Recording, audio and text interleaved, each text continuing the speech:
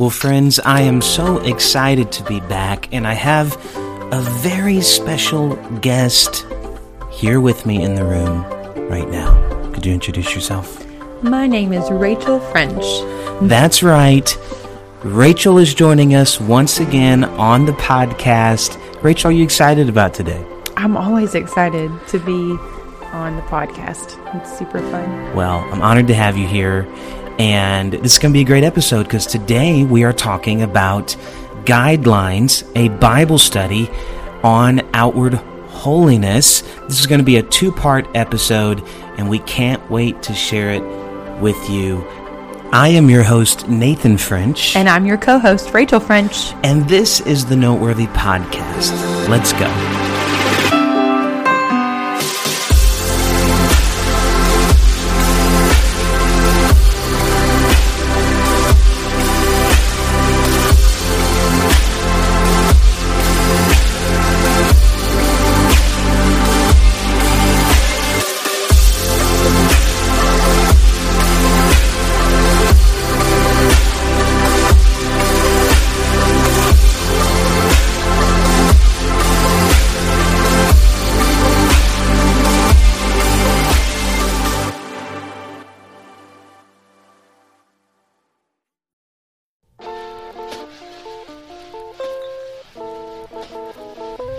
Well, friends, thank you so much for tuning back into the podcast. I know that it has been a minute. We've taken a couple weeks of break, and it's just been crazy getting ready for camps.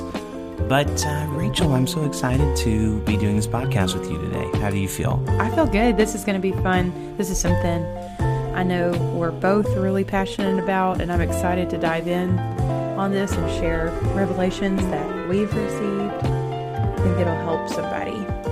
It's going to be so much fun because we're going to kind of peel back some of the layers. And just before we dive into this, I just kind of want to share our heart. If you know us, you know that we're youth pastors. And we really started feeling the Lord convicting us lately to begin to teach more on outward holiness. We talk about inward holiness all the time in our youth class.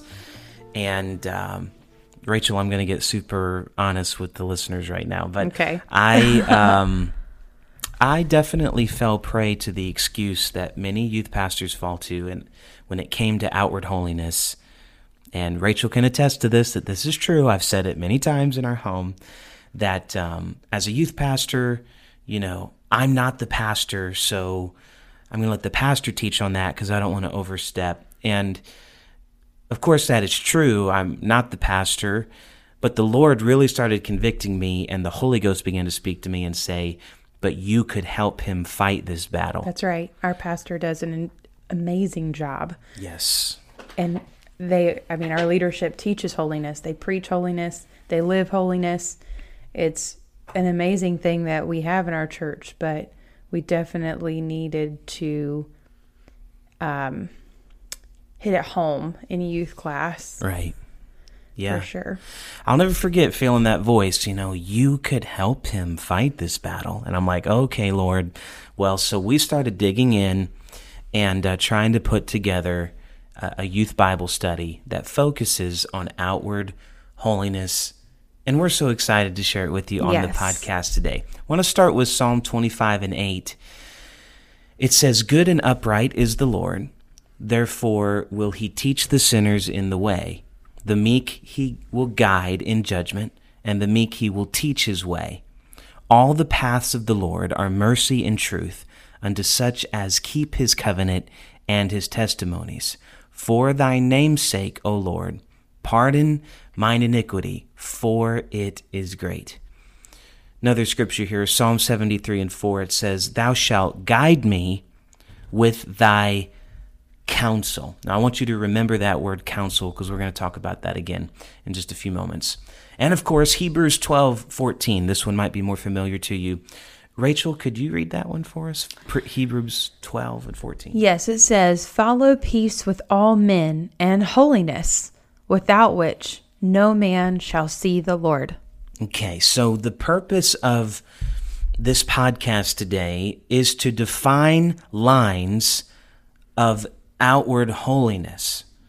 So this is the focus of the podcast. Now, I've said this in youth class, and I'll say it here now. None of these outward holiness guidelines would matter if you didn't have inward holiness, right? Like you could dress right and do everything right in that way and not have inward holiness. Right. And that's just a true fact. That's where a lot of people are at. But the point is, of course, we know that we have to have inward holiness, but the focus of this Bible study is what does God expect from us on the outside when it comes to outward holiness. In order to wholly live a life of holiness, there are guides that we must follow. So there are 3 guides that I want you to focus on right now.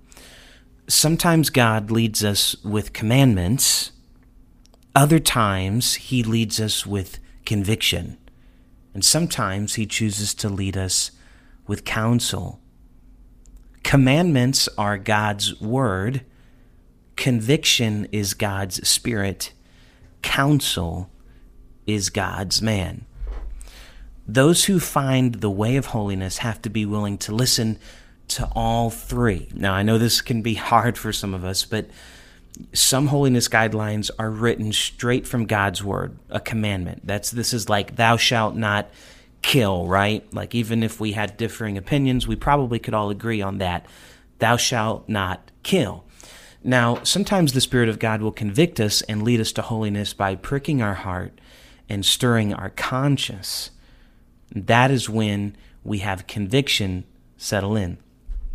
But the hardest one for a lot of us in this culture, because we struggle with submission, is that some holiness standards come from the counsel and the discretion of your pastor and the spiritual leadership in your life. It's important, if you're going to live a life of outward holiness, that you have to learn how to follow all 3 of these guides: commandments, conviction, and counsel. And if you'll follow these guides, you're going to be walking in the right direction. You're going to be walking in the path that leads to holiness. The Bible says all the paths of the Lord are mercy and true. So, Rachel, let me ask you a question. Have you ever felt like when you say the word guideline that it's almost like frowned upon, like it's a downer if you say the word guideline? Oh, yeah, for sure. When I hear the word guideline, I don't know if it's just a learned, behavior kind of thing where my immediate thought is rules and regulations. Mm-hmm. And so, kind of like you read guidelines for, we have youth camp coming up. So, you have to follow the guidelines there. And it sounds like rules or standards, that you have to live up to. And so I definitely think that's my immediate thought when I hear the word. Right. Anybody that's served in ministry for a while has handed that camp form to a student and started reading the guidelines to them, and they're like, what is this? What is this talking about? And, here we are right on camp season. It's been on our hearts, but maybe you read some guidelines on a fall retreat registration form and you wondered, why are these on here? What do they mean? Well, we're going to be talking about that. Where do these guidelines come from? Where do some of these outward holiness standards come from as an apostolic? So the definition of a guideline means a general rule, principle, or a piece of advice. So I need to drive this home before we answer any questions. Guidelines are not a bad thing. Right. Okay, right. So some people even hire a guide on vacations and tours to help show them the way. They have somebody that says, can you help us experience this place to the fullest? That's what a guide does. Guidelines help show us the way. They help us get to our desired destination so that we can experience things at another level. We're all trying to get to heaven, and we're all trying to find the way, and we're not going to be able to do it if we don't have any guidelines in our life. But watch this. There's another definition for a guideline that I've been nerding out about lately because it's my favorite. I'm like, man, this is so cool because I've never thought about it this way. And we're going to be answering a couple questions about, does God care what we wear, and does God care about gender? We're going to jump into that in just a minute. But before we do that, I want to give you a visual picture of the second definition of a guideline, because the second definition is a line by which one is guided. It was July 2018 when a junior association football team was rescued from a cave in northern Thailand. Rachel, do you remember seeing any of this on the news? I do. It was a really big deal. It was a big deal. Like, football team trapped in a cave. It was all over the news back in 2018. And National Geographic has done documentaries on it. There's a whole documentary called The Rescue about it. Really, really fascinating. And the floodwaters had trapped these young kids in a cave. And there were two British divers named John Volanthen and Richard Stanton. And they found a group alive on an elevated rock about 2.5 miles into the cave. The entire rescue had to be conducted underwater. Now, for people that are claustrophobic like me, this is an absolute nightmare, because the divers stated that the murky waters were impossible to see through once they were in the cave. Divers would take a rope that they would call a guideline, and they would tie it to the mouth of the cave. This line stayed in their hand the whole way through the cave, because they had a rule: you do not let go of this line, because this shows you the way back to safety. They had two rules: don't run out of oxygen, and don't let go of the rope, no matter what. And 12 boys and their coach were rescued because divers knew the importance of a guideline. They knew how to retrace their course. Now, I'm telling you this because when we apply that to our lives, it's a murky world out there. It's hard to see the way. Let's just face it, it's crazy out there, guys. And with a guideline in our hand, we can pull our way back to where safety is found. And holiness and standards separate us from the world. And we can be a part of this great rescue mission to share the gospel if we hold the line. So, Rachel, the way I want to approach this is we're going to address a couple of these outward holiness standards, these things that we teach as apostolics, and we're going to do that by just answering them as a question. So I'm going to define guidelines by answering these questions. So the first question, are you ready? I'm ready. Does God care what we wear? That's the first question when it comes to outward holiness. And I've heard that question a lot over my life. Absolutely, God absolutely cares about what we wear. And I am thankful for this revelation that I had about modesty. And it's this: God disagreed with the immodesty of Adam and Eve. Wow. So I want to read this passage. It's okay. A few verses, so bear with me, but it's in Genesis chapter 3. I'm going to start at verse 6, and it says, "And when the woman saw that the tree was good for food," and so, well, just to back up a little bit, we're talking about Eve here. Adam and Eve, they were in the Garden of Eden.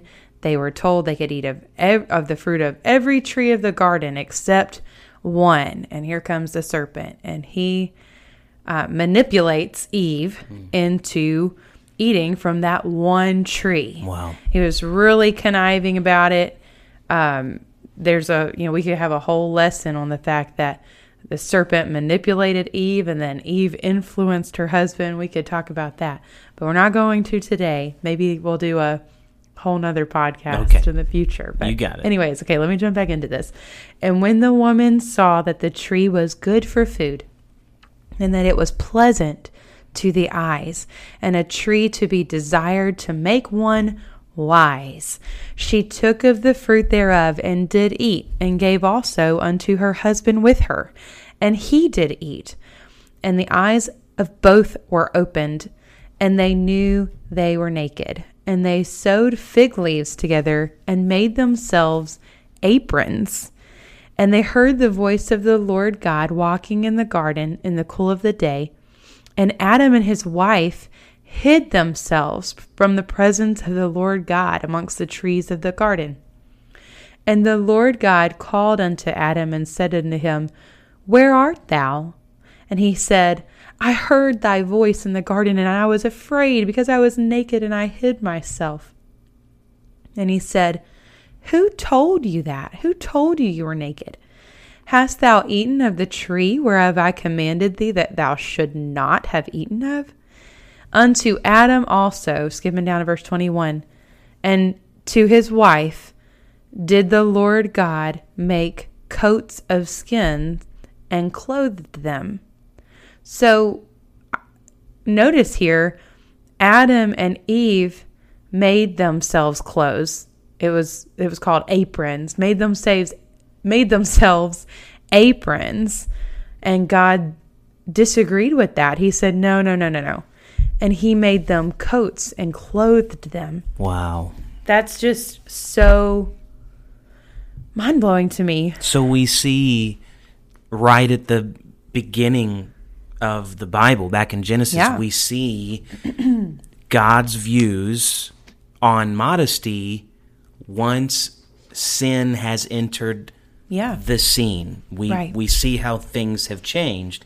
And so you see Adam and Eve, they make themselves aprons, and God says, this is Genesis 3:21, by the way, if you need to look it up. Adam also and to his wife did the Lord God make coats of skins and clothed them. Yeah. So God did not consider the aprons for them to be clothed. They were not considered fully clothed until he had made coats for them. So we see this first time in Scripture God's view of outward modesty now that sin has entered the picture. So amazing. Right. So Adam and Eve, they clothed themselves in what they felt was enough, what they were comfortable in. Like, they clothed themselves until they were comfortable, and then God took it a whole extra step. And I think that's really important for us to note, that just because we may wear something that we're comfortable in, God may say, no, that's not enough. And he wanted it to go even further. You can jump into the next book. And here's another revelation of, does God care what we wear, that I want to share. And it's this: God gave specific guidelines to his priests. And so Exodus, very next book, Exodus 28:42, it says, And thou shalt make them linen breeches to cover their nakedness. From the loins even unto the thighs they shall reach.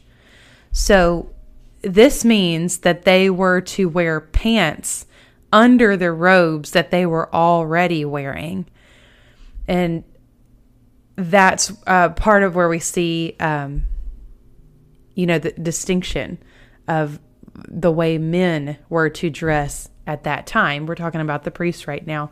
God intended for our clothing to cover our hips, our abdomen, and our thighs.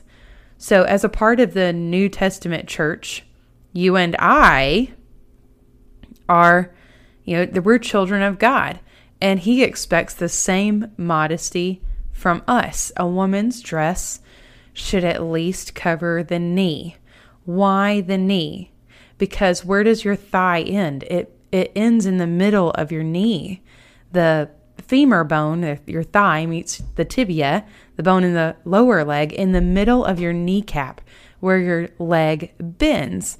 So to have your thigh covered, your knee should be covered beyond the halfway mark. So that means when you're sitting and when you're standing, your knees are covered. That's a standard. So right in the book of Exodus, you can see, which actually I've heard Raymond Woodward teach on this scripture before, and he really pulls it out in such an amazing way. But when you see the covering of the legs, or you see, okay, why to the knee, we take that directly from Exodus 28 and verse 42. And I think it's important to just kind of pause here and say that everything that Rachel and I are going to mention in this series on outward holiness that we're calling guidelines is only what we could take directly from the scripture. Right, None of this is like, now there are some things like pastoral discretion, things like that. We are not answering those questions on the podcast today. We are focusing on what can be taken directly from the scripture and is applied to outward holiness when it comes to being a born-again believer in Jesus Christ. Right. And even to add to that a little bit, because just to, I guess, back up a little bit, we're talking about the priest and wearing pants underneath their robes. And for that reason, we're talking about the fact that men had to stay modest. And so if there was a reason that their robes were longer and getting in the way of working, they're working out in a field, then if they needed to tuck their robes into their pants, then they were still modest. And so we're talking about even a separation of gender here, where God gave a rule to the priest, hey, you're wearing a robe, but hey, put pants on underneath it. That's important. Wow. And so talking about separation here, that's the next point. God cares about separation. Do you want to cover that one? Jump into Numbers? Sure, I'll jump in. So walking in order here, we've talked about Genesis, Exodus. Let's talk about Numbers for a second. Numbers 15 and 37. The Lord said to Moses, "Speak to the Israelites and say to them, throughout the generations to come, you are to make tassels on the corners of your garments with the blue cord on each tassel." I think I could rock a outfit like that, don't you? Anyway, pretty okay, cool. Verse 39. You will have these tassels to look at, and so you will remember all the commands of the Lord, that you may obey them and not prostitute yourselves by chasing after the lust of your own hearts and eyes. So we see right here in Numbers that the clothes that God asked the Jewish people to wear were different, and they were different on purpose. Here's why: to set them apart. God's people have always been different and set apart. They were visibly different. We're talking about outward holiness here. People could visibly look at them. They were recognizable in whatever culture or society that they lived in.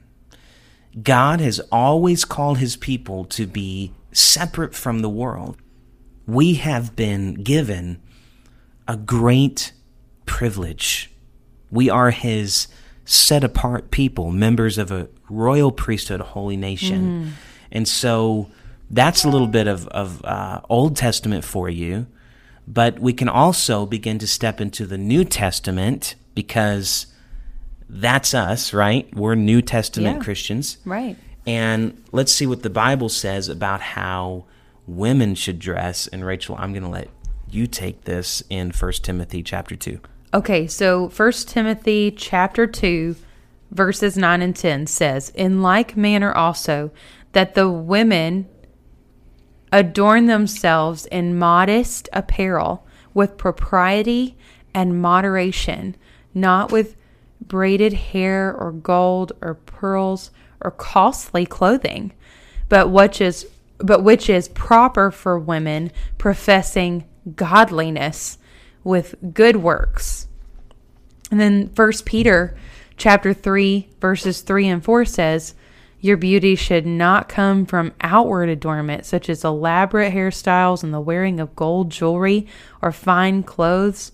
Rather, it should be that of your inner self, the unfading beauty of a gentle and quiet spirit, which is of great worth in God's sight. And I want to add really quick, this verse is used sometimes when someone is trying to say, see, God's not worried about the outside as much. He wants your beauty to come from the inside. But the truth is, he does care. He isn't saying your beauty should not come from outward adornment. You can wear what you want. You can look how you want. As a matter of fact, if we go back to the verse in Numbers, it says, he called them to be separate, to remember all the commandments of the Lord, that you may obey them and not prostitute yourself. Another version says to defile yourself. Wow. By chasing after the lust of your own heart and eyes. And I think that that's important to remember, that God set that standard a long time before that. It's not saying it's not a free pass for immodesty. It's drawing lines. Hey, your beauty should not come from you dressing and wearing the most elaborate things and drawing all this attention to yourself. That it should be of your inner self, the unfading beauty of a gentle and quiet spirit, and the outward should reflect that which is on the inward. The word adornment means the way we decorate ourselves. It's kind of like hanging an ornament on a tree or something, The Bible tells us that the best things to wear do not draw attention to our outward appearance. And does this mean I have to sell my pink tuxedo, or do you think I could still keep that? If you want to wear your pink tuxedo, I'm sure that you will not draw attention to yourself in any way, shape, or form. Okay. All right. Good. Just making sure. I didn't know this lesson would step on my toes. Well, I gave that to Goodwill last week when I cleaned our closet out. So there's two ways to look at this. With that said, is what you are wearing drawing attention to your body at first glance? The first thing people see when they see you, what are they seeing? What are their eyes drawn to? And why? For what reason? Another way to think about it is, it can be modest and still drawing attention in a really distracting way. Again, for what reason?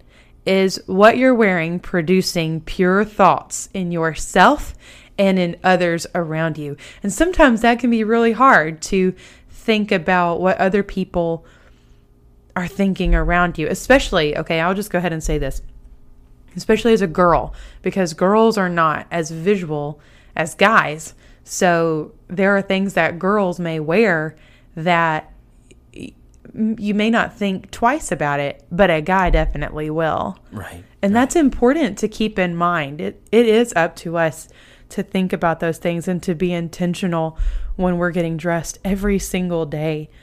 What kind of attention am I drawing? Even if you don't mean to, is it unintentionally drawing attention to yourself? Wow. Man, that's so good. That's so good. Every time you leave the house, and you have to remember that you're a representative of the kingdom. That's right. That you're a reflection of Jesus Christ. So take some time and look in that mirror and say, am I representing him through the beauty of holiness today? Or am I wearing something that draws attention to impure thoughts, or draws attention to myself instead of giving glory to him? And this is something that will change your life. Now, Rachel, I'm going to let you ask the second question for the audience. We're only going to answer 2 questions on this part 1 today. Rachel, what's the next question that's going to correlate with outward holiness? So this one is a good one. Okay. I hope everybody is ready for this one, because you might want to pull out a notebook or your notes app on your phone, whatever you need to do. Does God care about gender? Yes, absolutely. He does. God cares about gender. And this is such an important thing to talk about. Rachel and I really feel burdened to address this. Yeah, we really do. Especially when it comes to outward holiness. So, a couple questions that we need to ask. So why a skirt or a dress, right? Why are pants not considered modest or appropriate for girls? Why shouldn't a guy wear a dress if he wants? Well, Deuteronomy 22:5 says, "The woman shall not wear that which pertains to a man, neither shall a man put on a woman's garment, for all that do so are abomination unto the Lord thy God." Now that's a really serious word. If you ever see the word abomination in your Bible, you want to take a break and you want to pay attention.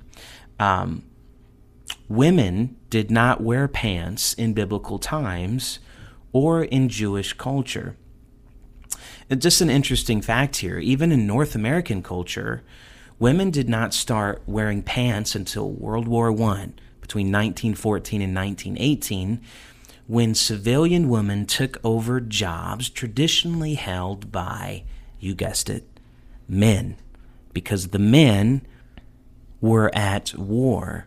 My point being that for our culture, pants on women and men in skirts is actually considered somewhat normal.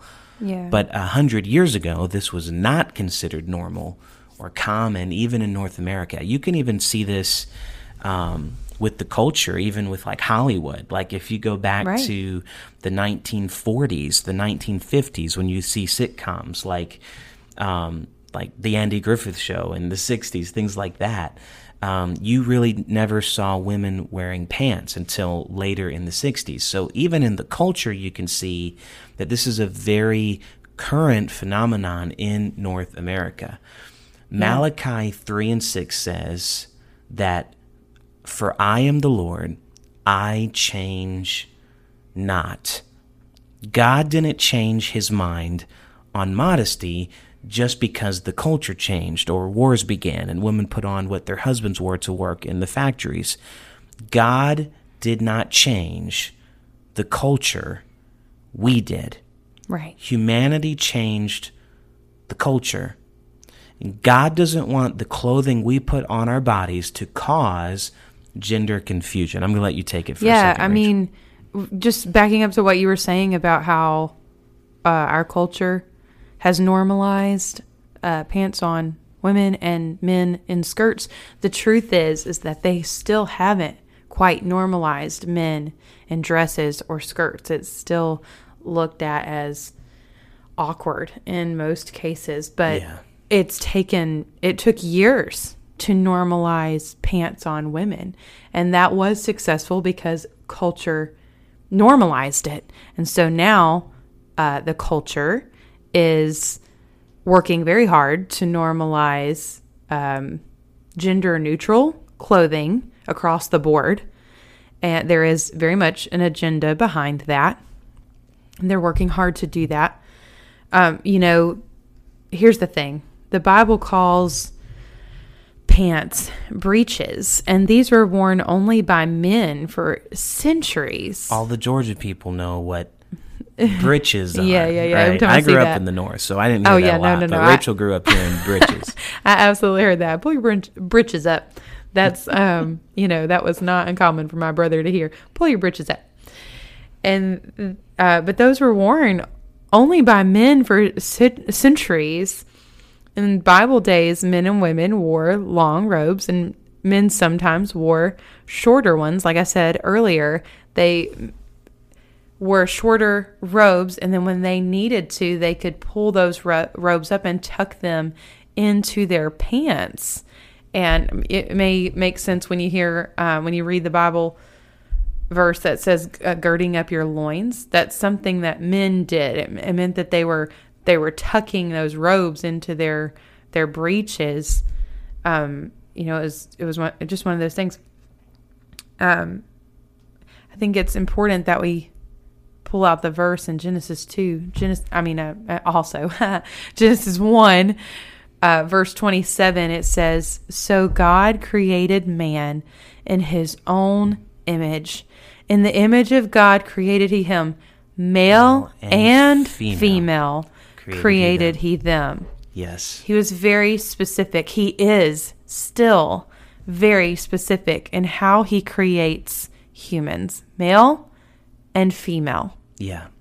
And if you're listening today and you've had the culture confusing you, I just want to be a voice that reminds you that God did not make a mistake when he made you. You are That's right. beautifully and wonderfully made in his image.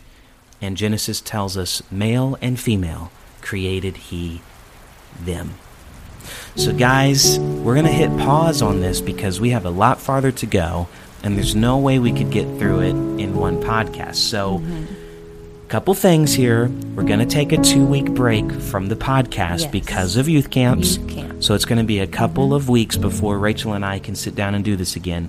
But next time on Noteworthy, in a couple weeks, we're going to answer the questions: does God care about hair? Does God care about piercings and jewelry? And then lastly, does God care about alcohol and substances?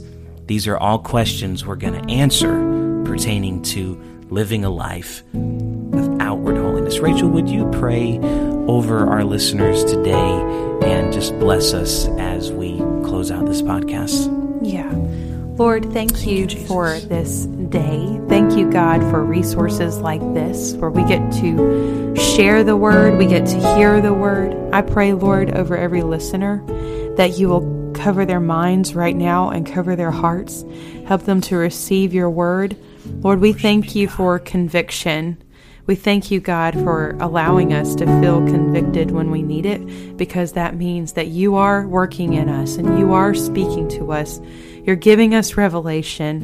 And I pray right now that you would help us to receive your word as it is and to believe in it, to stand by it, to stand on the word of God, to stand for truth every single day. We want to be kingdom-minded and not culturally minded. We want to be kingdom-minded. I pray, God, that you would just let your presence fill the place where every listener is right now, whether they're at home, in their car, whatever they're doing right now. Just let your presence take over in their hearts. We worship you, God. Help us, God, to be more like you. We want to walk in your will. We want to be who you want us to be, who you've called us to be, who you created us to be. Help us do that in Jesus' name. Amen. In Jesus' name, amen. Guys, thank you so much for tuning in to this episode of the Noteworthy Podcast. We can't wait to share part 2 with you. It's going to be amazing. Remember that guidelines aren't a bad thing. No matter what the culture's been telling you, they're going to help lead you home. We love you guys. We'll see you next week.